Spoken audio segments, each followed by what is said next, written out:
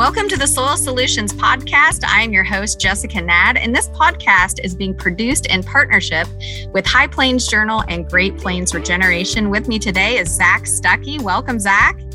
Hi, Jess. Thanks. I'm so excited to be here. You know, with High Plains Journal and the publisher, it really is my mission as a son and grandson to grower just here in the heart of Kansas that we make sure soil health and our content is always practical and real. And no matter what cropping system you're in, that it impacts your bottom line immediately. Excellent. Healthy soil equals healthy people, planet, and animals. And we're excited to be here.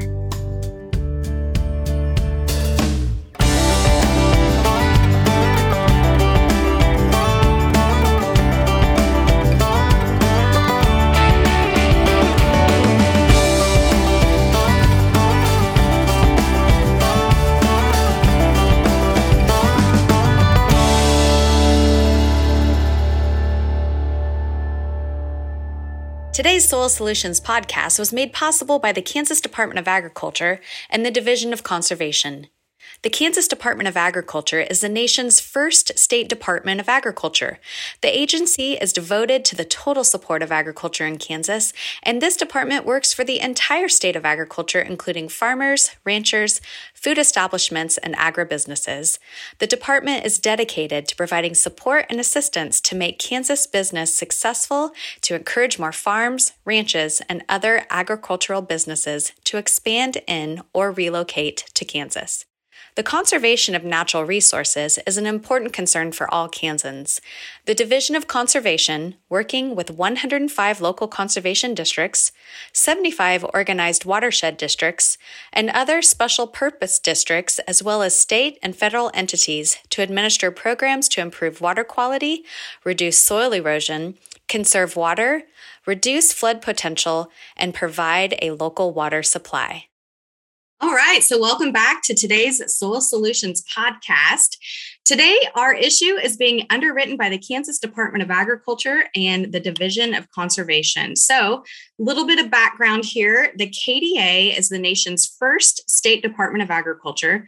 The agency is devoted to the total support of agriculture in all of Kansas. This department works for the entire state of Kansas, including farmers, ranchers, food establishments, and agribusinesses. The department is dedicated to providing support and assistance to make Kansas business successful and encouraging more farms, ranches, and other agricultural businesses to expand or relocate in Kansas. So today I have Michael Thompson on the podcast with me. Welcome, Michael. How are you? I'm good. Thank you. All righty. So you are in a conservation district in Kansas. Can you give us a little bit about your geography? Tell us where you're at.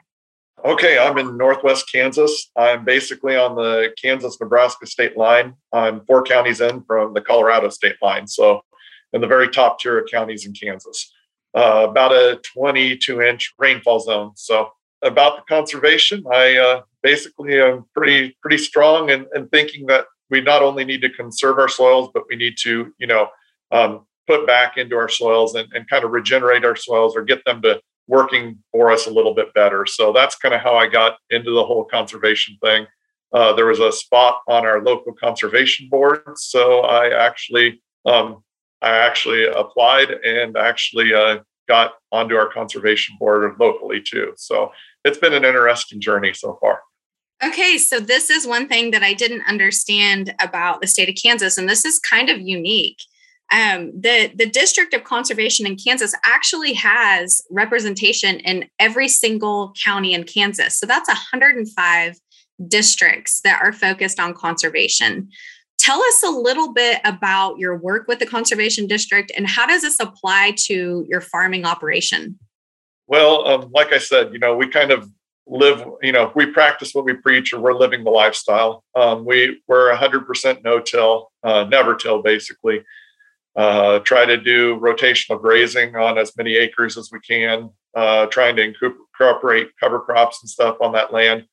But basically with what we're doing, I really believe in what, conservation district's goal is to just basically make your soil better or to leave the soil in a better shape than what we found it. And so, through a lot of the practices that the conservation districts can get to on a local level, that's what really intrigues me and excites me is that, it's really local based on the county level. Not only, is there of course are good people at the regional and the state level to help us along, but really the county boards, help make the goals and help secure the funding for different programs, kind of set some of the goals for the county of where we want to be, and definitely are in charge of all of the educational events or anything that goes on within the county, to help producers understand the importance of trying new things on their farms and ranches. A little bit of difference in management can go a long way to getting through some of these things like drought or flooding. We can change the way we manage our soils a little bit, and we have some pretty big changes.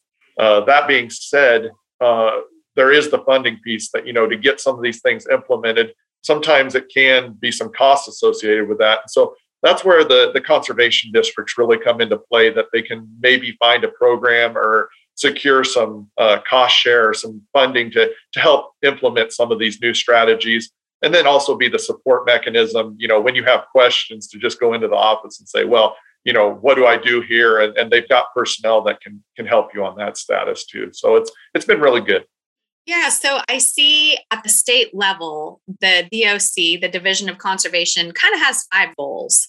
They're looking to improve water quality, reduce soil erosion, conserve water, reduce flood potential, and provide a better local water supply.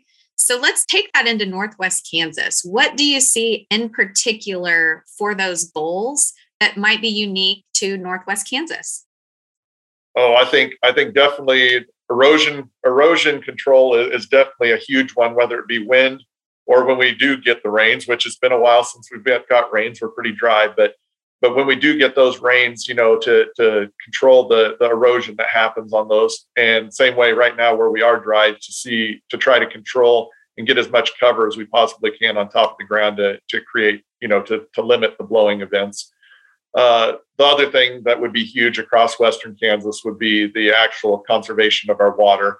That's going to be a huge factor going forth in the next 10 to 15 years, maybe even 20 years, of trying to mitigate the, declining water reserves in some of the western parts of Kansas, and to also look at how we can get our best bang for our buck, so to speak, as far as water's concerned. So I think that those 2 things are probably at the forefront. The rest, again, a lot of things can be fixed with soil management, just changing the way we manage those soils. So hopefully moving forward through conservation and some of the works that they do, we can make that happen.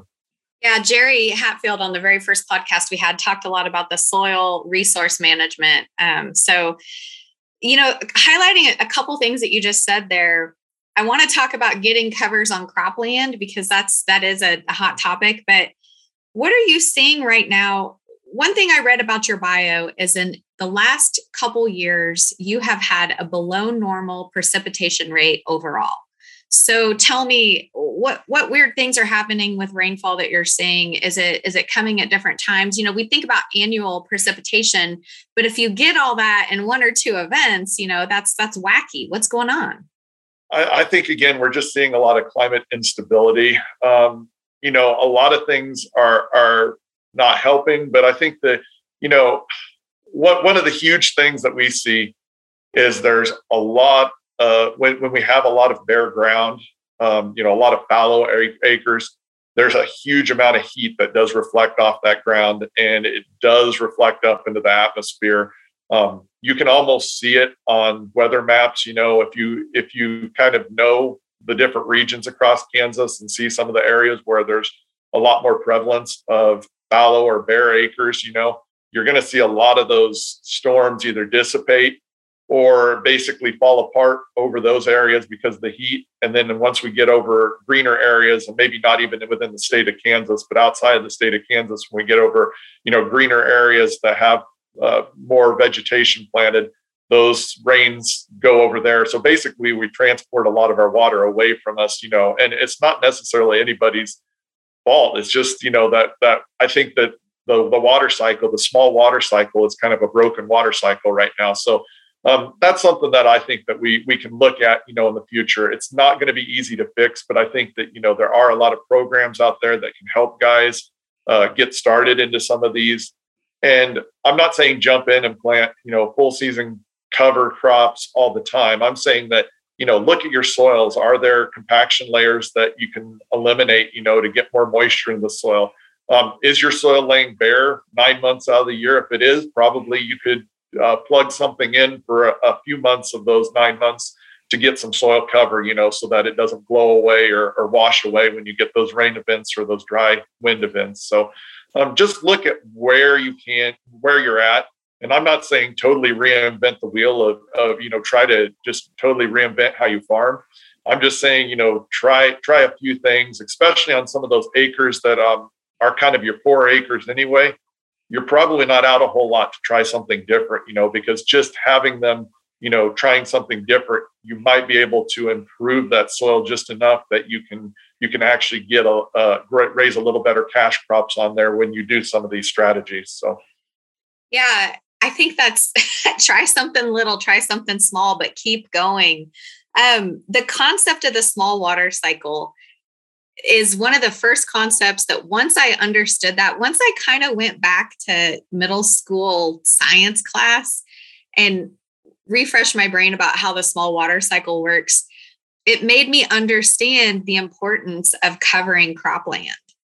Because if we don't have that photosynthesis activated on the soil, we're going to create that radiant heat and the sun's going to reflect off and it's going to turn into just a really, really hot desert type situation. So you talked about starting small, working on kind of a poorer piece of ground. How do you get that cover crop established in Northwest Kansas? I think a lot of people are going to say, nope, that's something that you can do in the eastern part of the state. We can't do that here. And I'm going to say it's not necessarily easy. The first 2 or 3 years are probably going to be your biggest struggle when you start out. I think the biggest opportunity to do it is actually after wheat harvest into existing wheat stubble. If you literally go in as soon as you can, to get that established, you're going to see some things, and you've got a large enough window. 9 times out of 10, you're going to recover the moisture that you use to grow that cover crop, because you're going to get some winter moisture, some spring moisture. This last winter might have been the only, if you have a really dry winter time or really dry winter and springtime, that might be the only time you're a little further behind.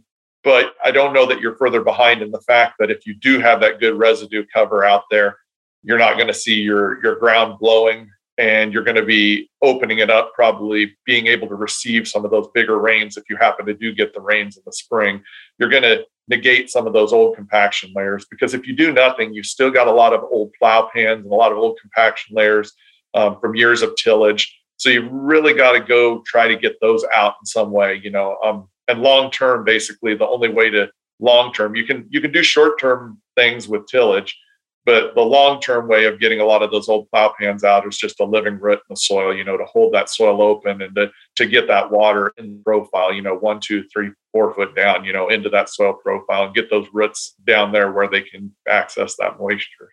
So walk us through how you would go in after wheat harvest with this cover crop. And I've heard you, I'm going to put you on the spot, because I've heard you say publicly in conferences, it could have been Soil Health U in 2020, about being a sunlight farmer, harvesting sunlight. So yeah, give us the logistics on putting in covers after wheat harvest. Basically, a lot of it, we just, a lot of times we identify as wheat farmers or as corn farmers, or, we have this identity, or I'm a rancher, or whatever, whatever you might be. But when it comes down to it, we basically need to take sunlight and turn it into something that we can market through either a growing plant or a growing plant that we can graze and turn into pounds of beef, depending on what your operation is. But, if sunlight's not absorbed by a living plant, it basically does everything we don't want it to do. It dries the soil out. It makes the soil hard. I think everybody's experienced that. If you're in Western Kansas, probably a rock hard brick soil, if you lay it out in 110 degrees sunlight, and don't have any cover on that soil, it's going to pretty much set up like a brick. I think there's a lot of things to be said for just having a green growing plant out there. And the hardest part is that we've had it drilled into our mind that everything that's green is using moisture.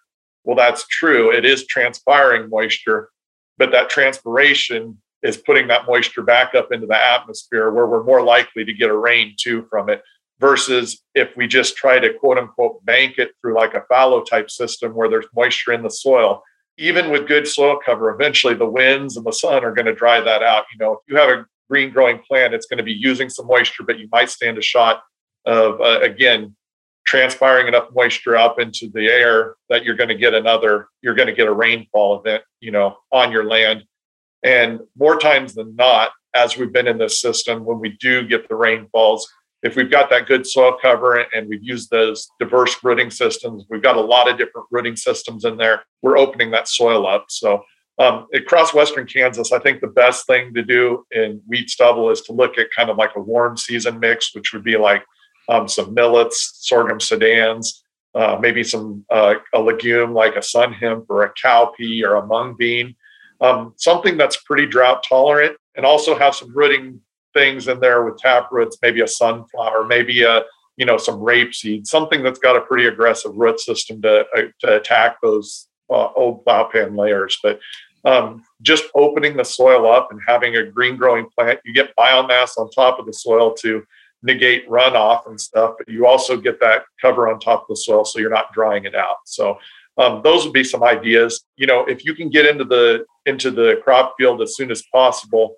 that wheat straw is still kind of a little pliable, and you're not as likely to just cut it off. You're more likely, it's kind of like running a comb through your hair, that you're more likely to, when you run the drill or the planter through there, you're more likely to actually not cut it off. You're just more likely to go over the top of it. It won't be, whereas the older the stubble gets, the more brittle it gets, the more likely you're going to cut it clear off. And then if you get the big wind events, then you see it blow away. So the quicker towards, harvest that you can get in there, the better off. Probably the better off you are too, that you're not going to have as much evaporation, because you're still going to have that canopy from that wheat, and as soon as that canopy from that wheat's gone, then if you can get something in there, you're going to have, more times than not, you have a little bit of moisture to get something up and going.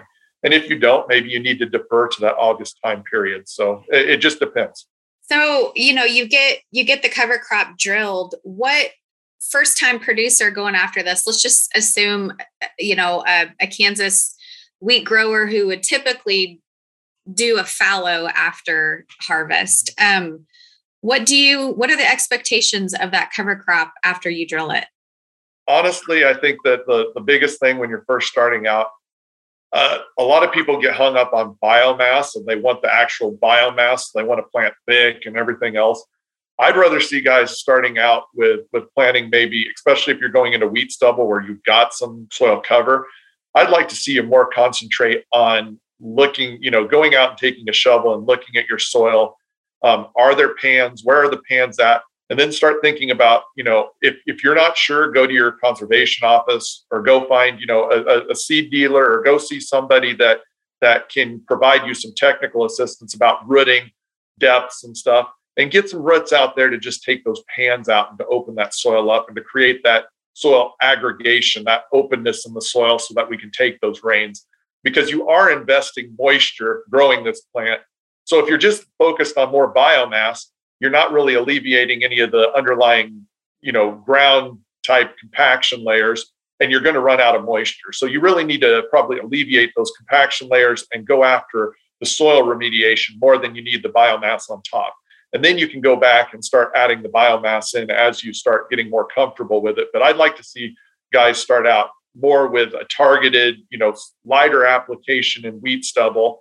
And for a shorter period of time, they're only using, something that might be terminated by frost, a warm season that might be terminated by frost. So it's only growing for maybe 3 months, 4 months, depending on when our frosts are.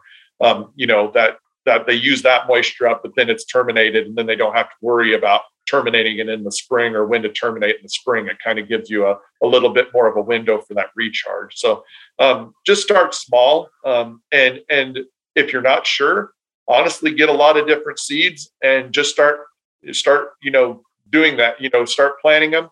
And then don't be afraid come mid-August or late August after it gets up, a foot or two tall, go out there and start digging. Do your roots go down into the soil or are they going horizontal? If they're going horizontal, they're not really remediating any of those that they're not getting through those compaction layers. So it might mean another year that you need to keep working on that. But, eventually they will go through those compaction layers and work on it. So just little things like that.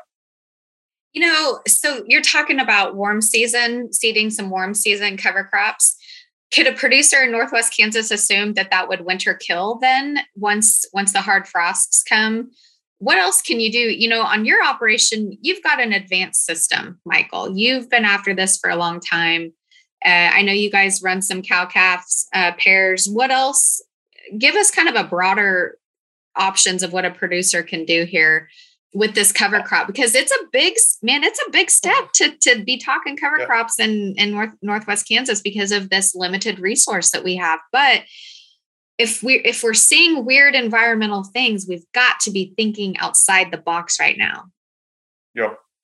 I really think that, I'm a firm believer that we've got to be proactive and not reactive. We can't wait another 5 years and say, oh, well, darn it. I guess that this isn't getting any better, that this is kind of the weird climate we live in. We've got to be trying to change that. We don't live in the same climate that maybe our fathers, our grandfathers, or our great grandfathers lived in. So maybe we're going to have to try a few new things. The one thing that I think that really sells me on it is if you have cattle in your operation, this can be incorporated and not necessarily maybe a quote unquote pure cover crop. That would be more of a diverse forage crop, but you can create a lot of diversity in these mixes, and the cattle do very well on them. And if you plant them, you're probably going to be planting them a little bit thicker than what I said. If you're just going after crop production, you want to plant them a little bit thicker. So there's forage production plus enough left over that you're still having the soil cover and some of those soil effect, the good soil remediation purposes. But, they're a wonderful feed source out there too. I mean, you can get several pounds of gain a day on them. I know of people that have got 3.5, 4 pounds of gain on a diverse cover crop before when it's green and lush and growing. And if you don't even want to do it when it's green and lush and growing during the late summer, early fall, like we said, it can be fall terminated with frost. And you can go out there in the middle of December and January, and instead of feeding hay, you can actually be out on a diverse cover that, is not only providing, soil remediation, but you're also getting the animals out there that they're eating, saving hay costs.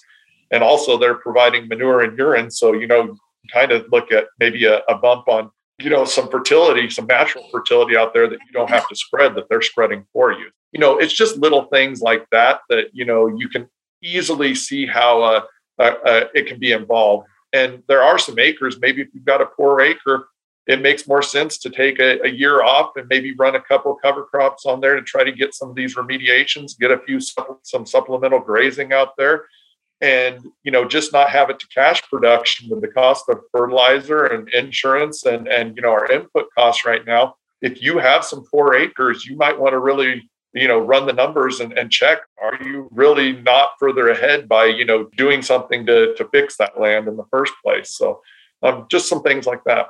We live in weird times right now. It's not just we talked about weird environmental stuff, changing weather patterns, climate change, but we're in some world economic and world conflict right now. So what are your thoughts about what producers need to be thinking about in terms of input costs right now? And maybe I know it's hard to nail down one particular thing. And I always get lectured when I ask somebody to give me one thing, but what should producers be thinking about for reducing inputs? And what's the number one thing that has helped you reduce your inputs? I would say just looking at how you can start cycling nutrients. And some of this is just going to be the deep dive that you've got to take, educational wise. If you're not willing to put in the time to do the reading or the research on the internet, it's out there. But find a person that has done that, find a mentor, and that's something that I think that, Conservation does really good about that. They're getting better all the time about finding people that are producers and people out there that are doing these things. Conservation, a lot of the district managers and people that are in conservation are really good resources that if they don't have the ability themselves to answer your question, they probably know somebody, whether it be a soil health specialist or whether it be somebody else up the food, somewhere else, some other region, they know somebody that can answer the question. So, and we're paying our taxes, they're a resource for us to use, and we really want to utilize them. So I'd say that would be a huge thing, that we could use is our conservation, and just creating peer groups, person to person, farmer to farmer. And maybe it's not your next door neighbor. Maybe it's 2 counties away that you get together, a couple times over the winter, or you don't even have to do that. Like the beauty of meetings and online meetings and, group phone calls, group text messages, things like that. We've got a lot of great things now that you can be a county away or half a state away and still check in on these people and still, create these peer groups for not only education, but a lot of times they start out as education about what you're doing and how you're doing it. But then you've also got the support mechanism for when you get through that really dry time or when things really go poorly or go south, you have somebody to refer to or say, hey, what are you doing here? Or what can I do here? That really gives you that, that support when you need it. So that's just something that you could look at too.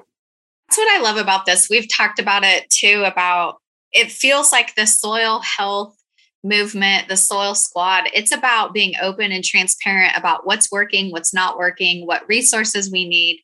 There's some fantastic organizations. I think between the two of us, we're probably involved in more organizations than the average Joe. But let's talk a little bit who else we're involved with. We've got I work with Great Plains Regeneration. I've got a peer mentor group here in Northeast Kansas in the Alma-Paxico region, a group of farmers that I'm helping. Another one in Southeast Kansas with some regenerative ag. Who else are we highlighting in Kansas right now?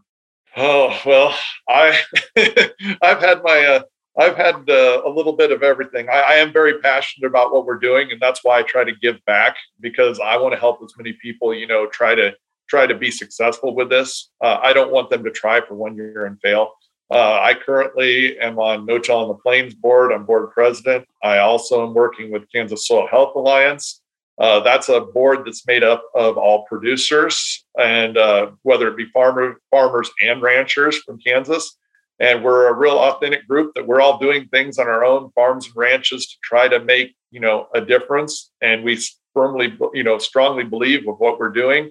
And we just want to get, answer questions and try to be a resource. So we've created a calendar of events for, things that are going on in the state and across the kind of this region, the Great Plains region. So if you have a thing that's going on in your conservation district or your, local area, please let us know so we can get it out there, because that was my frustration, is there's a lot of great learning events, but a lot of things people just don't know about because they're maybe a county or two away and they're just not well publicized, or they're not getting out there. So, just try to be a resource to get that out to more people. But, and I say that once you start getting some knowledge, try to do those peer networks. Right now, what I'm trying to do is I'm working with the state too, to help some producers with what they call soil health coaching, where basically we just give a little bit of guidance to try to get these guys to, get them comfortable with what they're doing, understand what they're looking for in the soil. And hopefully it's going to be one of those things where the people that we're working with now, they'll take 4 or 5 people under their wings. So it's kind of like, if we work with 4 or 5 people now, maybe it'll be 50 or 60 on down the road as we get these people to really take these practices and make them work on their farms and ranches. It's a domino effect. Yep. I mean, if years ago when we were talking about this, I agree. A lot of the information was fragmented. Ideas were fragmented. We are starting to see, especially in Kansas and beyond, this soil health regenerative ag movement really flourish and bloom. And it's because of pioneers like yourself who were willing to take the time to answer the questions, and maybe to answer the questions over and over and over again, because that's where we have to be. And that's what I like about even just this soil health podcast that we're doing, we're getting back to the basics and we're answering the questions that are on somebody's minds. I'm seeing more people ask questions at conferences. It used to be you'd learn about a topic and everybody would just kind of, be sitting back and listening. But now we're having lively conversation. We're questioning the status quo. We're trying to push things forward and really have a great combination. So Michael, I think that's going to round out our conversation today. This has been fantastic chatting with you, and we hope to see you at Soil Health U next year in 2023. I think that'll be another place for us to continue some of the peer-to-peer education and doing more of a deep dive on soil health. Awesome. Well, thank you very much for having me today. Alrighty, we'll sign off until next time. Appreciate you joining us today. And for more soil health information from High Plains Journal, please sign up. Hit the subscribe button at the bottom of the page. I look forward to growing together.